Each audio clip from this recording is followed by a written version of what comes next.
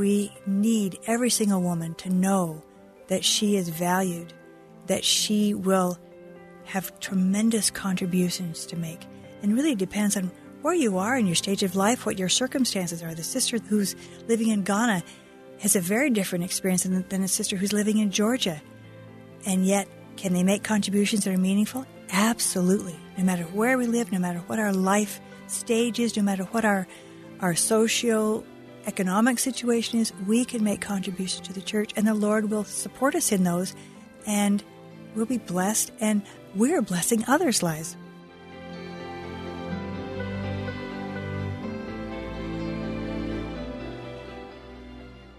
I'm Sarah Jane Weaver, editor of the Church News. Welcome to the Church News Podcast. We are taking you on a journey of connection as we discuss news and events of the Church of Jesus Christ of Latter-day Saints.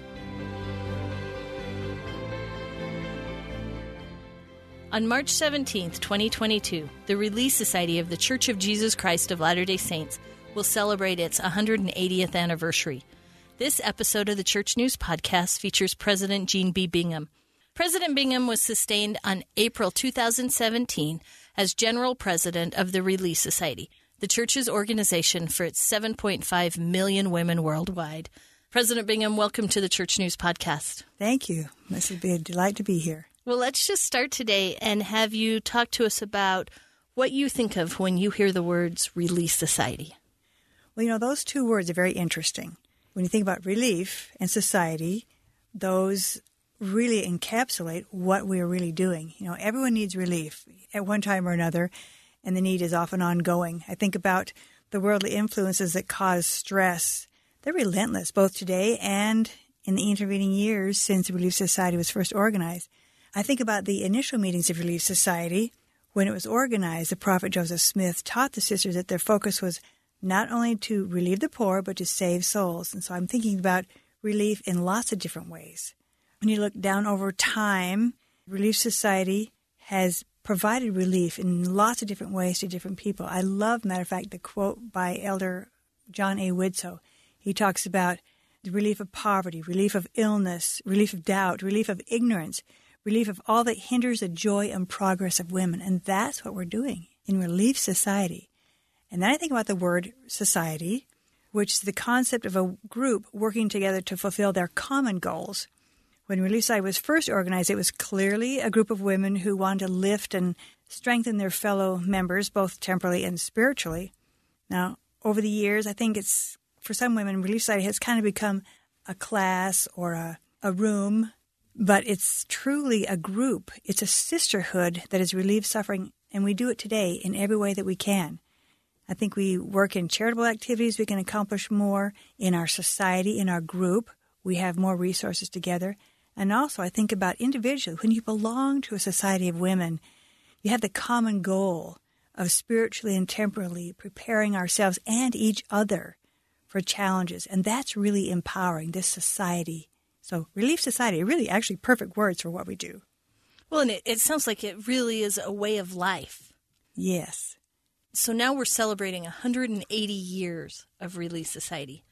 As you think about this organization, what is the legacy of Relief Society? That is a very broad question. The first thing that comes to mind is that women started out wanting to help one another and help families, but it wasn't just all about just themselves. They wanted to help young women and youth and children. So we have that same focus today. The legacy, for instance, I think about young women was organized actually under the Relief Society. There was a real need, and Eliza R. Snow moved out and, under the prophet's direction, helped to organize the young women so that they could fulfill their best potential. The same in the primary. Under Eliza R. Snow, it was authorized that Aurelia Spencer be the first president, and she saw a need. These children needed some direction, some help in that way. And this was all done as part of the Relief Society. And so that's just a little bit of the legacy. Now, when I think about a legacy, certainly this has been a body of women who've worked together to build faith in God, to strengthen families, to relieve suffering ever since 1842. But then, I think about, legacy looks backward. But the real vision is looking forward. We're just really getting started in some ways, even though it's been 180 years. We're really seeing what we can do. You know, you think about women who are very different, but yet are all devoted to Jesus Christ, becoming disciples, helping one another in that way. So what can we do to influence the world in the future? You know, the world is changing. We have to adapt, and yet we have the same goal, to strengthen women and families around the world. Well, I am the mother of 3 daughters. When each of them become 18, I've said, this is such an important time for you because now you get to be a member of this spectacular organization that has defined and blessed my life in really, really special ways. How has Release Society influenced your life? You know, I think back watching my mother prepare her Relief Society lessons. She would spread her materials out on the whole dining room table, and she would kind of practice. And I knew that she valued her relationships with the sisters, and she worked to increase the connections they had, not only with one another, but with Heavenly Father. And then I think, okay, my next exposure was really as a new mother. I was called to teach the mother education class, and I knew very little. But I learned so much from my other sisters who were willing to share, the other mothers who were willing to share their insights and their learnings with me. And I think about over the years as I've served in primary, young women, Relief Society, Sunday school, wherever I've had the opportunity to serve, no matter where I was currently serving, I continue to feel connected to my Relief Society sisters. That has given me a great understanding of others. It's helped me over rough spots in my own testimony growth. It really showed me different ways of developing healthy relationships with family, with others, and most of all, it's grounded me in the gospel of Jesus Christ. To me, that's how the organization has really blessed my life. Well, you know, several years ago, I was in Manaus, Brazil, for the dedication of the Manaus Temple. I was there covering it for Church News. And on an afternoon, I remember having the opportunity to walk on the banks of the Rio Negro River with a Release Society sister. She was helping me translate. And yet here we were women from different parts of the world. We spoke different languages. We had such varied life experiences, yet we felt so connected. I remember talking to her about Daughters of My Kingdom and about our joint Release Society experiences. What have you learned from women across the globe as you've had the opportunity to visit with and minister to Release Society sisters? I've had some of the same experiences that you've had, in that as I've visited with women around the world, you find that they are sisters. You have the same goals. You have the same understanding of your relationship with Heavenly Father. I have watched women around the world do amazing things for each other. Remember visiting in the Philippines, I watched them screen one another's children for malnutrition and want to help each other to have the healthiest children they can have. I watched women in Sierra Leone teaching one another how to read. They wanted to be able to help each other read the scriptures and be able to move forward in teaching their families at home. In Prague, I remember going with a sister to minister to a young single mother with this little child, and what great support and love she felt from her Relief Society sisters. In Wales, I participated in a multi-faith gathering of women where they shared their stories of faith and how they just reached out and put their arms around one another, no matter what their beliefs were. That was powerful. I remember in Chile talking to some sisters about how they were helping each other get to the temple. No matter where you are in the world, Relief Society sisters reach out and love and help one another make progress in their individual lives. And that's really what it's about. Yeah, there's certainly, through Release Society, is so much more that connects us than divides us. Several years ago, I covered a side event held at the United Nations. They were holding a commission on the status of women. And the church had been asked to sponsor this side event. I was asking some of the organizers why they had invited the church to participate in the event. And I will never forget what the woman said. She said, when a woman joins your church, so she's talking about the status of women worldwide, and then she takes it to the next level, which is to our faith. She says, when a woman joins the Church of Jesus Christ of Latter-day Saints, she learns to read. She learns about hygiene. She is brought into a circle of sisters. She's given the opportunity to teach and to lead. And she talked about counsel. She said she sits in discussion with men in countries where women aren't often expected to speak, and they expect her to share her opinion. And then she said, and when all of those experiences are finished, she goes out into her community and serves. And I have thought about that so much because of the lifting and the elevating that happens to women as they participate in Relief Society. What do you wish everyone knew about this organization?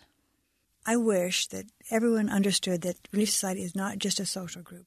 Relief Society is an organized way to meet needs. When I think about, for instance, let's talk about emergencies. When there's an emergency comes up, you need order. Relief Society already exists, right? It's ready all the time to respond. You know, we have 33,000 Relief Society units around the world. And so you find this community of women who are already tuned in, that are already ready and prepared to help.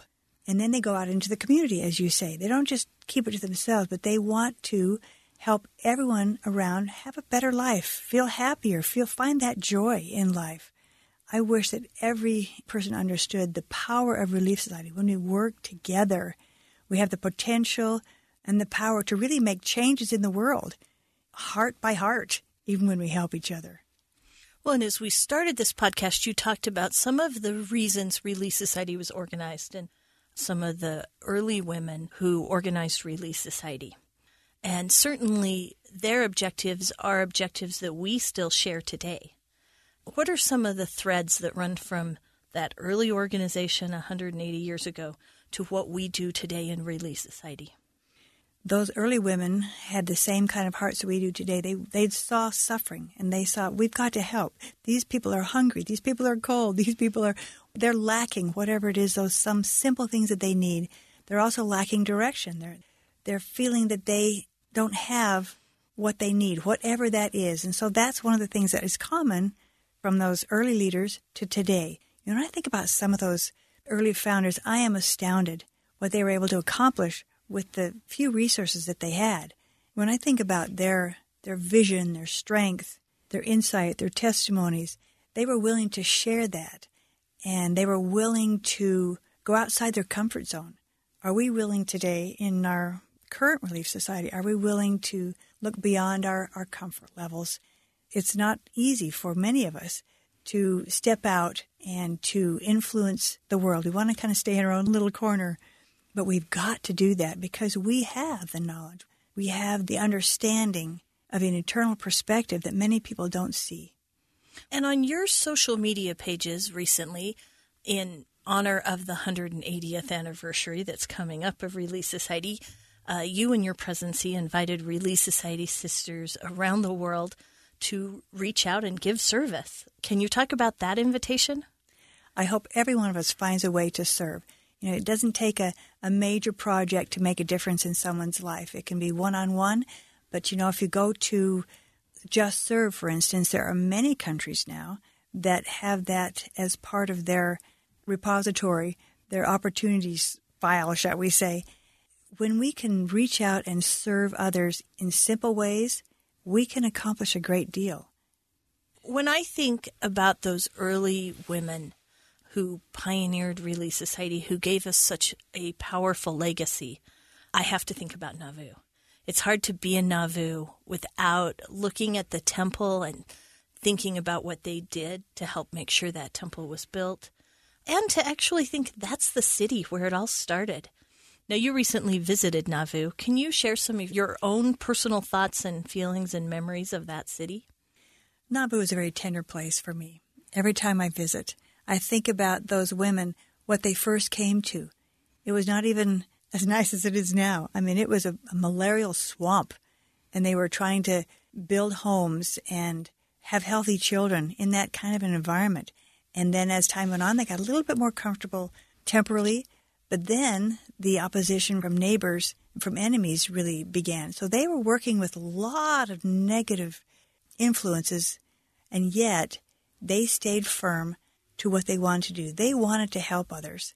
I think about, of course, Emma Smith and what she went through, but I always think of so many others who were early members of the Relief Society, Sarah Granger Kimball and Eliza R. Snow, and, you know, just some of those famous names. But there are lots of women. We don't know all the women that belonged to the Relief Society at the time, but they were anxious to join, and they were anxious to make a difference. And I think about, what am I doing today? That legacy really helps me to say, okay, they did really difficult things. I can do difficult things today. There are different kinds of difficult things.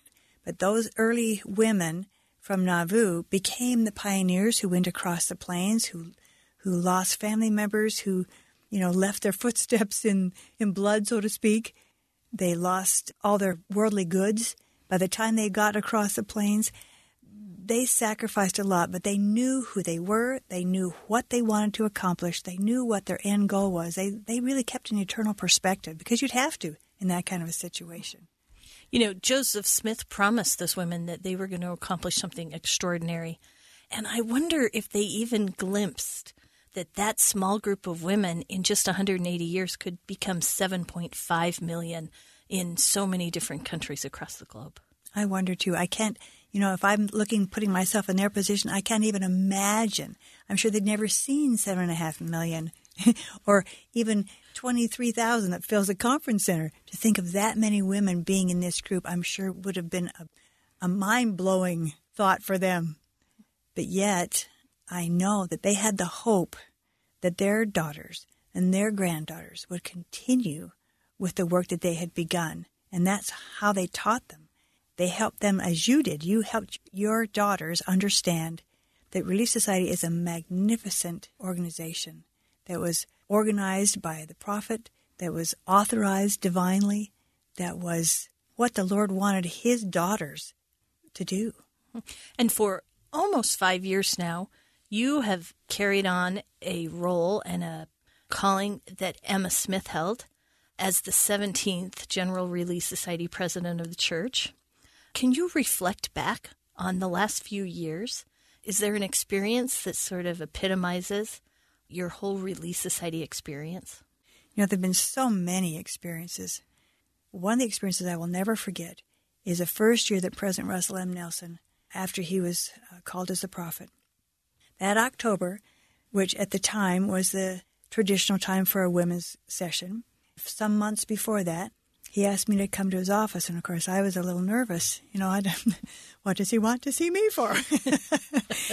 But when I came in, he greeted me so completely warmly.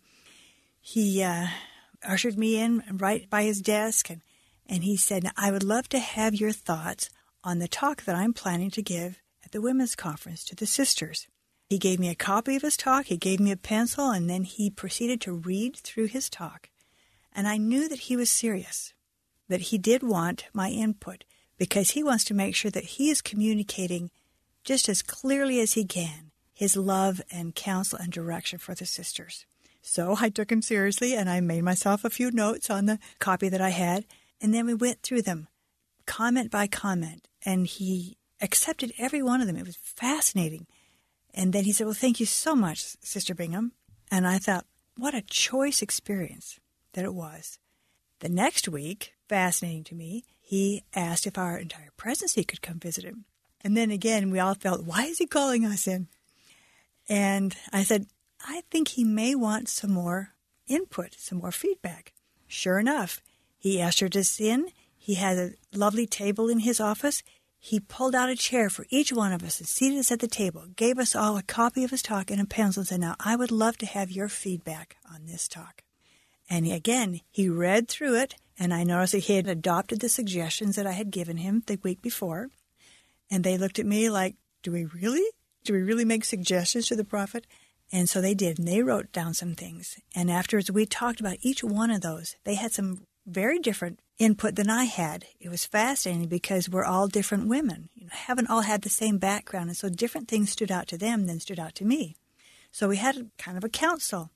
And as we went through each of their ideas and suggestions, he had questions, and we went back and forth. And he said, thank you so much. And as he gave his talk in October, we noticed the places that he had accepted that counsel and tried to make it as clear as possible. The way he was communicating to the sisters wouldn't ruffle any feathers, would help the sisters understand that his intent was to express his love and clear prophetic counsel to the sisters. That was an experience I will never forget. I'm so glad you brought up President Nelson, because you have led Relief Society at a very dynamic time in church history. We have seen a lot of revelation that has changed church organization on so many things. And a lot of those things impacted Relief Society. We switched from visiting teaching to ministering, and we started holding Relief Society on Sundays only every other week. And we ask women to really focus on Come Follow Me and creating a home-centered church that would be church-supported. Can you talk about what it's like to have been kind of on the front line of all of those changes? It has been a remarkable experience, and you are absolutely right that I have been blessed to be the president during this particular administration. As we know, President Nelson has given the message of this is an ongoing revelation in this church. And we've seen it over and over in temple language, in policies, so many things that have happened during President Nelson's administration. He is a remarkable, that's not even a word that does him justice at all. He is unique. He has been prepared for this particular time when we've needed this kind of openness and this looking at women's concerns from maybe a fresh perspective. And that's one of the things that he has brought to this time. And I feel very, very blessed to have been serving during this administration. One of the most meaningful changes that have come in President Nelson's administration to me personally is the opportunity for women to be witnesses of temple sealings, of baptisms. Now, certainly, we have always been witnesses of the Savior and of his ministry, but now we have this very symbolic opportunity to actually stand and witness something significant. Oh, I have absolutely loved that, and it's been delightful to be in the temple and watch sisters have that first experience. It really makes women feel that they are interdependent. We can really work together, that it's not women doing one thing and men doing another, but we truly are united in this work of the Lord. And that's just a symbol of that greater unity that we're experiencing in the church. As you talk about men and women working together, I was just released as a Ward Relief Society president. During my time as Ward Relief Society president, there was some shifts in the bishop focusing on the youth, and then the Relief Society president and the Elders Quorum president started working together on the work of salvation. Now, I loved that my counselors, who at one time would have been planning, weekly meetings or Sunday lessons, were suddenly focused on temple and family history work and missionary work, and that they were doing that in conjunction with the men in the ward and working with them side by side. Can you talk about that change and what that means? Because it feels so significant to me. It follows up on President Nelson's invitation to gather Israel on both sides of the veil. He talked to the youth, he talked to the women, and then he talked to the men, inviting everyone. And this really gave a structure for that, because both Elders Quorum and Relief Society counselors had the opportunity to, one was focused, as you say, on missionary work, on inviting others to come in, and the other one had the focus on temple and family history work. In other words, the work on the other side of the veil. And working together, we could see that we do so much better together. It started off really, when you think about it, with ministering. The Elders Quorum and the Relief Society president were to be coordinating their ministering efforts. They were to be looking at who's the best person to visit this family, this sister, this brother, this child. And those kinds of working together are helping us understand it really is better together. So another one of President Nelson's changes, which we referenced, was the change from visiting teaching to ministering. But I think something that is really fun about one of those changes is that now young women are ministering companions. What can young women contribute to ministering? Wow. Okay, I could talk a long time on that. When I think about young women being ministering companions, I get so excited. They have such an enthusiasm and different ways of looking at things and technology. I mean, think of all the talents that they bring to ministering. Young women can be incredible ministering sisters. They can relate to people of all different ages. They bring a freshness that is so helpful that I've had quite a few sisters say this is the best companion they've ever had. On the other hand, I've heard others who are very reluctant to make the effort to include the young sisters. Think, oh, well, she's busy with school, or there's other activities, or even sometimes leaders or mothers who say, my daughter's too busy with all the other things in her life. She doesn't have time to be a ministering sister. I hope we can change that, because that is a great strength to the young women and to the Relief Society. And if nothing else, it helps them understand one of the major contributions that you make as Relief Society sister is ministering to one another. It helps them become comfortable. They already know someone. They know several people now if they've been a ministering sister as a young woman. Now, when they come into Relief Society, it's not an unfamiliar group. They have friends already in that Relief Society. So yes, I am a fan of having young women be ministering sisters. Well, my youngest daughter, she has a ministering companion that's not me. It's another sister in our ward, and that has been great. The other day, she came home. I said, "Where have you been?" She said, "Well, I needed to buy salad and dessert to take a family in the ward dinner." And I said, Well, when are you going to take it over? She said, "Oh, I just dropped it off." I love it. And so there is a practicality of this age group where they get an assignment. They're willing to do it. They're happy to be trusted with it. And then they just move forward. And give them the opportunity. They're very capable. Give them the opportunity to lead out and follow through on their own. They're remarkable. Well, and you've had an opportunity, as do all of us who end up serving in ward and stake callings, to sit in council, either in a ward council or a stake calling. And in your capacity as Relief Society General President, you've served on some of the church's general councils. Tell me what councils you serve on, and then talk about your experience on those councils. I'm privileged to participate, be a member of the Priesthood and Family Executive Council. And that organization, there are three very major councils. One is for missionary, one is for Temple and Family History, and the other is Priesthood and Family. That's everything else besides missionary and Temple and Family History. So all of your curriculum, magazines, everything else but that. And my input from the very beginning has been solicited. If I did not speak up, the dear apostle who was chairing that committee would say, "Well, Sister Bingham, we haven't heard from you," or "Do you have any ideas?" or "Jean, how do you feel about this?" No matter what the decision was, my input has been solicited. I also sit on the Welfare and Self-Reliance Executive Committee with the presiding bishopric, and exactly the same experience. Our input as sisters is valued and solicited and encouraged and acted upon.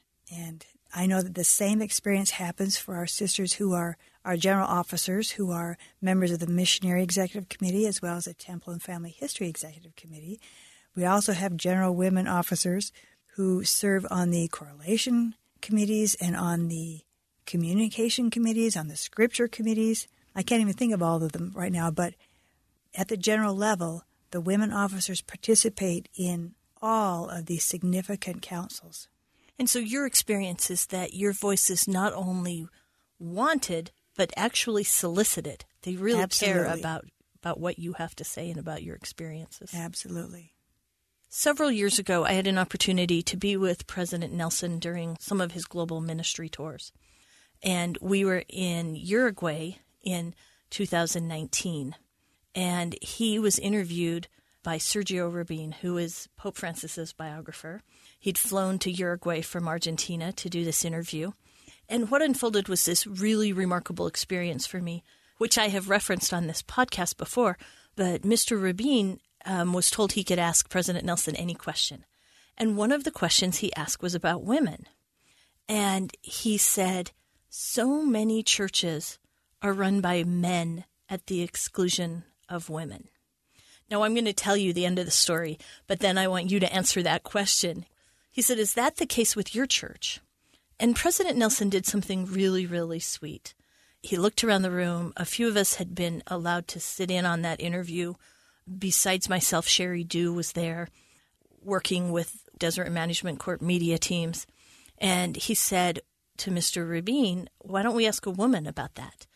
And President Nelson got up and got a chair and invited Sister Du right into the interview and had her answer that question. Now, what a powerful lesson that was for me, that when the prophet who could have talked about women had the opportunity, he actually allowed a woman to speak for herself. But the question remains, I think, in a lot of women's mind. At times when we look at the organization of the church and see so many men, is our church run by men at the exclusion of women? You know, that makes me laugh because I did hear someone say not too long ago, Relief Society is the largest women's organization that's run by men. I have also seen that meme. And I can say, no, that is not true. No, that we have the opportunity as women to make decisions, to be able to move forward with lots of different kinds of initiatives. Now, certainly we work together. As women, we don't know everything that's going on all over the church. There are lots of other things that are happening at the same time, so we have to make sure that we're working together so that we don't take resources, that are not appropriate at the time, that kind of a thing. But I can tell you that the brethren that I have worked with have been very supportive of things that I have wanted to do. I've brought ideas to them, and they've been very supportive and said, let's see how we can make that work, and have put their efforts towards things that I have wanted to do. So I would say, no. The Relief Society is not run by men. As a matter of fact, I don't know how many people know this, but we also have, besides our 3 members of the Relief Society presidency, we have 9 council members, women council members, that are resources for us and that we send out to do work for us. So we're not just the 3 lone rangers here, but we have others that also help us. And each of the young women and primary general organizations have that same body that help them with their work. Do you have a message for women who may be questioning their place in the church right now? Yes, you have a place. You belong, and you may not know all the answers. We don't know all the answers, but Heavenly Father does. He loves you as His daughter, and there will always be a place for you in the church.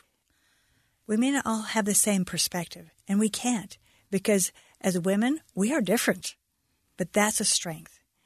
But we have to work together, and so when we work together, we try to see one another's perspective.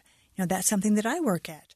I come from my background, I come from my perspective, but when I look at and I listen to and I try to understand another person's perspective, then I can see why they're doing things how they're doing, and that helps me to have patience. Frankly, one of the things that I'm excited about are the young adults in this church, my wonderful sisters that are becoming leaders in the church. I see the contributions that they are making. We need every single woman to know that she is valued, that she will have tremendous contributions to make. And really it depends on where you are in your stage of life, what your circumstances are. The sister who's living in Ghana has a very different experience than a sister who's living in Georgia. And yet, can they make contributions that are meaningful? Absolutely. No matter where we live, no matter what our life stage is, no matter what our socio-economic situation is, we can make contributions to the church, and the Lord will support us in those, and we'll be blessed, and we're blessing others' lives with the contributions that we're making. And one of your predecessors, Sister Julie B. Beck, once said that one of the most important things that a woman can learn to do is to qualify for, receive, and act on personal revelation. And that really gives each of us a custom blueprint for our lives. That's exactly right. I absolutely love that. I completely 100% agree with that. When President Nelson talks about hear Him and looking for our own revelation, that is the key, really, to finding happiness. When we can, as you say, receive and act on personal revelation, we'll have that opportunity. We'll know where to go. We'll receive that assurance that we are doing what the Lord wants us to do. And that's really what we all want to do, isn't it? In order to be happy, there's so many different paths. I'm not going to have the same path as you or any other sister. That's the beauty of being unique. Each person has been created with a certain bundle of talents and abilities, and we could use those in very different ways because we're all different. The Lord expects us to do that, And when we access that revelation, we know how best to use those talents and abilities that we've each been given. Every single one of us has multiple gifts and talents. We just have to recognize them. Well, and this is a really trying time. We've been dealing with the pandemic.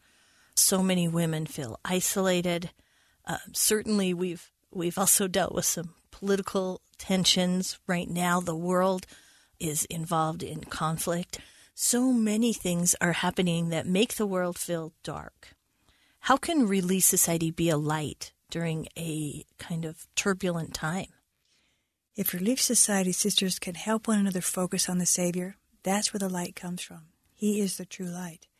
You know, we all have challenges in our lives, and we all have times when we're feeling down. How do we help one another as sisters to remember that light and to walk towards that light? That's what we could do as sisters. You're right. There are so many challenges in this world today, but we've had challenges all throughout history. You know, we think this is it is unique in some ways, but it's not unique that we have challenges. Every single generation has had challenges, large challenges to overcome. But it's the gospel of Jesus Christ that helps us to find the answers, to be able to move forward, to be able to find joy even in the midst of our circumstances. Yeah, and as I look back on history, certainly to the early days of the Restoration, all the way through World War II, through so many other challenging times, it's been the women who were the rocks that sort of moved things along, whose faith just conquered all. And that can happen today as well, and I think it is happening. You know, when I think about it, for instance, you mentioned the mothers who've had to, some of them working at the same time they're trying to help their children do school at home. Think about that. Those are incredibly strong women. It may not be easy every day, and you may feel a little depressed. You may feel anxious. But just that one small thing alone, we've all experienced the impact of COVID, for instance, of the last 2 years. Now we're struggling with political issues, and there are different kinds of natural disasters that happen throughout the world.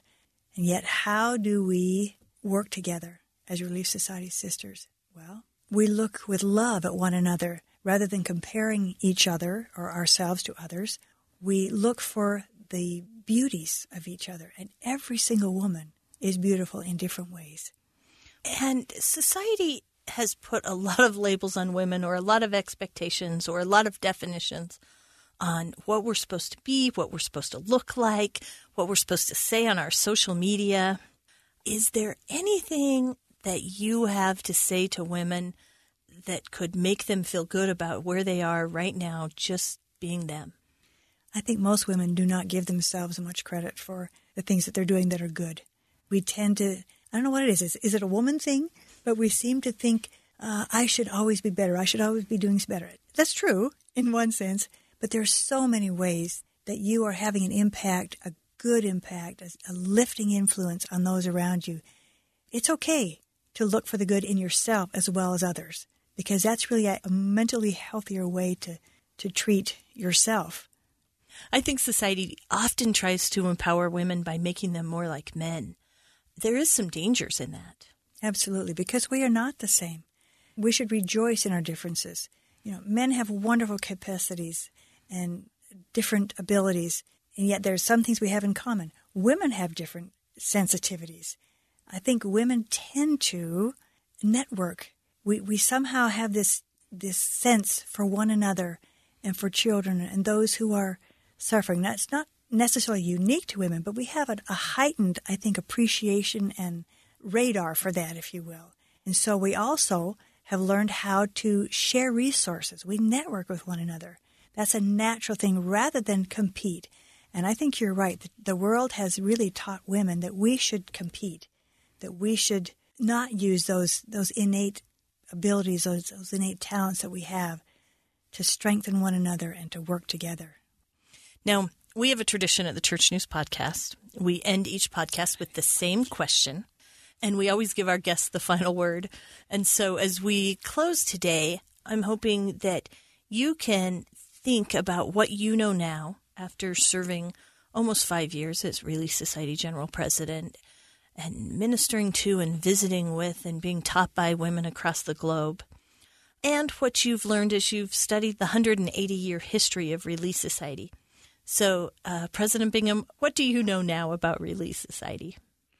I've become more aware of the strength of women all throughout the world. I've become more aware of women's gifts and how we can embrace them. I've become more appreciative of women who are in very difficult circumstances but are living the gospel of Jesus Christ and are teaching others to do the same. I've also learned that Relief Society gives us the opportunity and the power to accomplish more together than we could individually.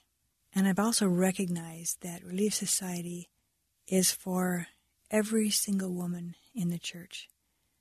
The high school graduate, 18-year-old who comes into Relief Society has something to contribute just as much as the sister who's been a member of the church all of her life, and she's now winding down. I think when I was very first called, one of the things I said was, Relief Society is not your grandmother's Relief Society, meaning that it's relevant today. But it is for your grandmother, but it's just as much for you who's a brand new member of Relief Society. No matter where you're currently serving in the church, you're always a member of Relief Society.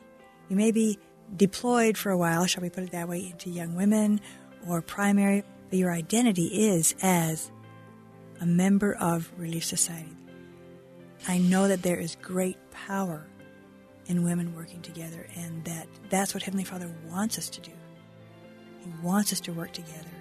He wants us to share our testimonies. He wants us to teach about Him so that we can become united and fulfill His great desire for us, which is to return to Him.